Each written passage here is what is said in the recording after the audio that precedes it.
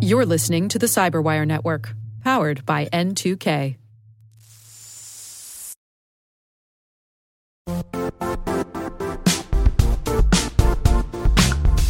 The IT world used to be simpler. You only had to secure and manage environments that you controlled. Then came new technologies and new ways to work. Now, employees, apps, and networks are everywhere. This means poor visibility, security gaps, and added risk. That's why Cloudflare created the first-ever connectivity cloud. Visit cloudflare.com to protect your business everywhere you do business.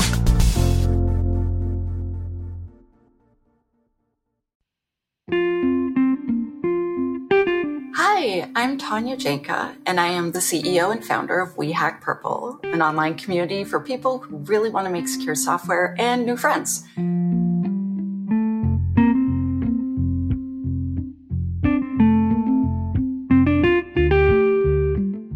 Both of my aunts and 3 out of 5 of my uncles are computer scientists. And my uncle made me a computer when I was quite young in the 80s that would say, "Hello, Tanya, I am Mikey." And we could type things in, and then it would say things back to us. And it could only say so many things, but he programmed it just for us. And we thought that was pretty incredible, me and my little sister. And so then fast forward to high school, and my parents said, you need to take one programming class. Like, we need you to just try everything. And I'm one of those weird people where I was good at everything. So I got awards for mathematics and drama. And I remember when it came time to pick to go to college or university, I got accepted to everything I applied for. But I also had schools just offer me acceptance to things I hadn't applied for, which was pretty exciting. And my parents are like, so whatever you pick, you're going to do that for a long time, eh? And so I thought about it, and of all the classes that I was in, I really liked the people in my computer science class the best.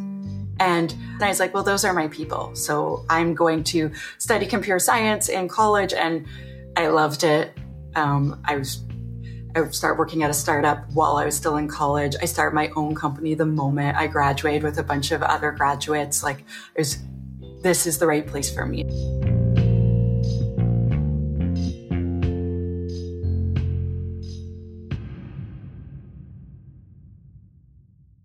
While I was in high school, I already started working at an IT company called Nortel. And then I worked at a couple different companies when I was in college, and I tried starting my own company. It didn't work. And I started doing consulting and just programming. And then a friend got me into the Canadian government, and it was very, very steady. So I got to do a lot of interesting stuff in the government. I got to do anti-terrorism stuff, which I can't tell you about, but it's exciting to have your work help save lives. I also got to be the CISO, the Chief Information Security Officer, for the election in 2015 when we elected Justin Trudeau for the first time. But I got to switch from programming over into security in the Canadian government. And so I got to learn, in my opinion, a lot of really cool things. And so being able to go through fake security incidents with your peers and learn from each other and each other's experiences, and just being able to call someone at another department because you spent 2 days with them and saying, listen, I need help with, have you seen this before? Are you seeing this on your network? I found that really amazing. And that's a thing that private industry doesn't do. So private industry does cool things too, just to be clear. So eventually I left the Canadian government because I was recruited by Microsoft. So partway through my career in the government, I switched over to security, and the security training costs a fortune. It is way more expensive than software developer training, like 4x the cost. And so I started helping run the OWASP chapter in my city, the Open Web Application Security Project. And I started finding professional mentors within that community. And then eventually I started becoming the leader of the chapter. And my co-leader said, Tanya, you should present. And I was like, nope. And he's like, what are you afraid of? But eventually, with his support and a whole bunch of other people's support in the community, I did a presentation. And I remember I was so scared.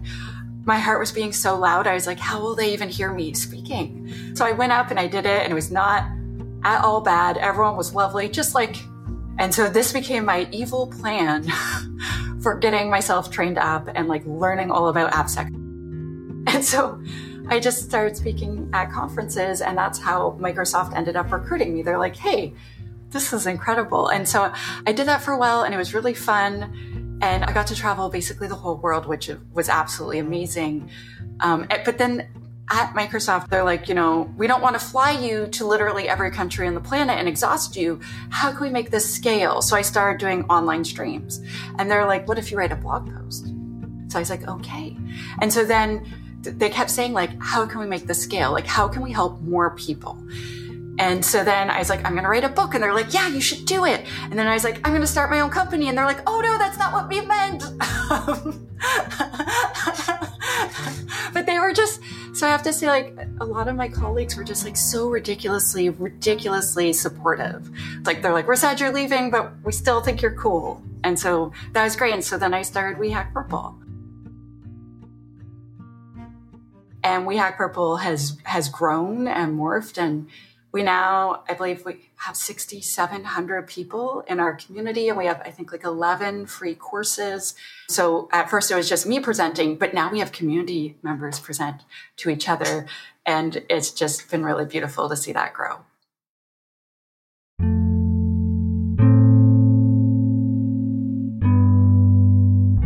I've had some adversity. I had some pretty intense harassment this summer, and I actually got to the point where I had to phone the police and like get some video cameras and like add physical safety to my home because it was really quite terrifying. And I reached out to the community, and the community reached back. And so like I explained, like, I'm really afraid here. They've set up this Reddit page so that they can organize their harassment of me on multiple platforms. They're trying to figure out where I live. I have little ones at home. Like, this is really upsetting. And so many people had calls with me, sent me emails, sent me messages of support. And it was just like the community being like, this is not okay. And we need to help make sure you're safe if we want to have people like you who create content and events and stuff and help make sure our community continues to exist. I want the internet to be a safer place for everyone, not just security experts.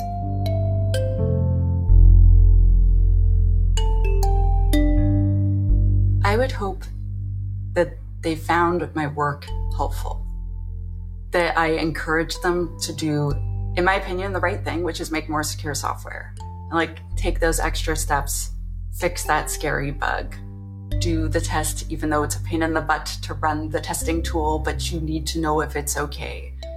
Like, I don't want us to need to use a VPN when we connect to a network in public. I don't want people to have to reset their Facebook settings 4,000 times because they've undone the privacy things you did.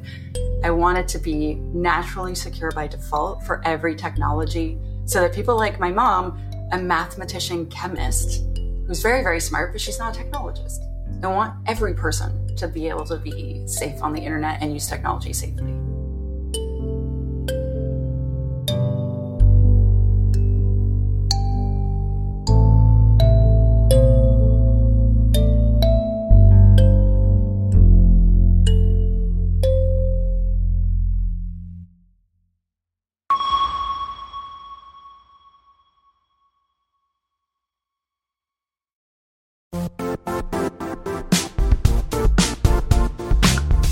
And now, a word from our sponsor, Zscaler, the leader in cloud security. Cyber attackers are using AI in creative ways to compromise users and breach organizations. In a security landscape where you must fight AI with AI, the best AI protection comes from having the best data. Zscaler has extended its zero-trust architecture with powerful AI engines that are trained and tuned by 500 trillion daily signals. Learn more about Zscaler Zero Trust Plus AI to prevent ransomware and AI attacks. Experience your world secured. Visit zscaler.com/zerotrustai.